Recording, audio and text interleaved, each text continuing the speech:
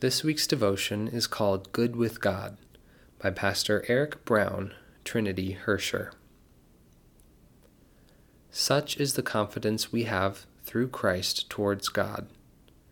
Not that we are sufficient in ourselves to claim anything as coming from us, but our sufficiency is from God. 2 Corinthians chapter 3, verses 4 through 5. Paul is talking about his confidence through Christ towards God. Because of Jesus' death and resurrection, because of the gospel, Paul knows that he is good with God. We like the idea of being good with God. But then, Paul adds the caveat. This good relationship with God, it has nothing at all to do with me or what I've done. Not a single thing. We claim nothing as coming from ourselves. I'm a proud American. I'm even a fan of the rugged individualism, pull yourself up by your bootstraps. Socially, there's a point to that. Perhaps overplayed, but in life you really do need to put the work and effort in. The more work you put in, the more likely you are to succeed. By and large, this approach has served our country well. That may be great wisdom for our confidence in dealing with each other. If I've cleaned up the mess I made in the kitchen, I can be confident that my wife won't be mad at me for making a mess. If I get my work done, and well, the boss probably won't get on my case.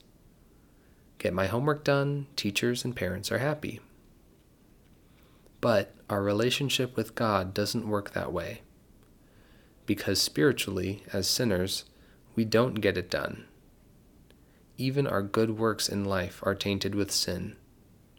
Do I clean up after I cook simply out of love for my wife, or because selfishly I don't want her to get on my case?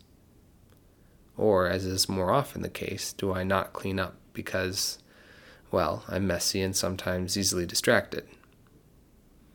There's sin there at work all the time. As Isaiah notes, all our righteousness is as a filthy rag.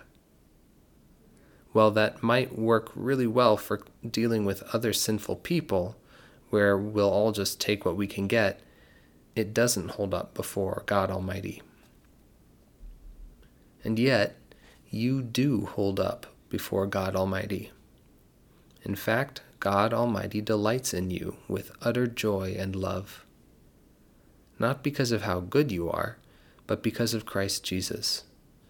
Because you are forgiven and joined to Him. And the thing is, Jesus doesn't mess up. God's attitude towards you isn't going to change because Jesus is the same yesterday, today, and forever. We don't get to claim anything as coming from ourselves in terms of our relationship with God. We don't earn it. We can't claim any credit for it. It's not based upon our merit. And our old sinful flesh hates that because we want to be the star of our own show. But faith pulls you out of yourself and places you in Christ Jesus, and that's where it's safe to be. Remember that Christ Jesus is your Savior and Redeemer, and you have utter security in Him.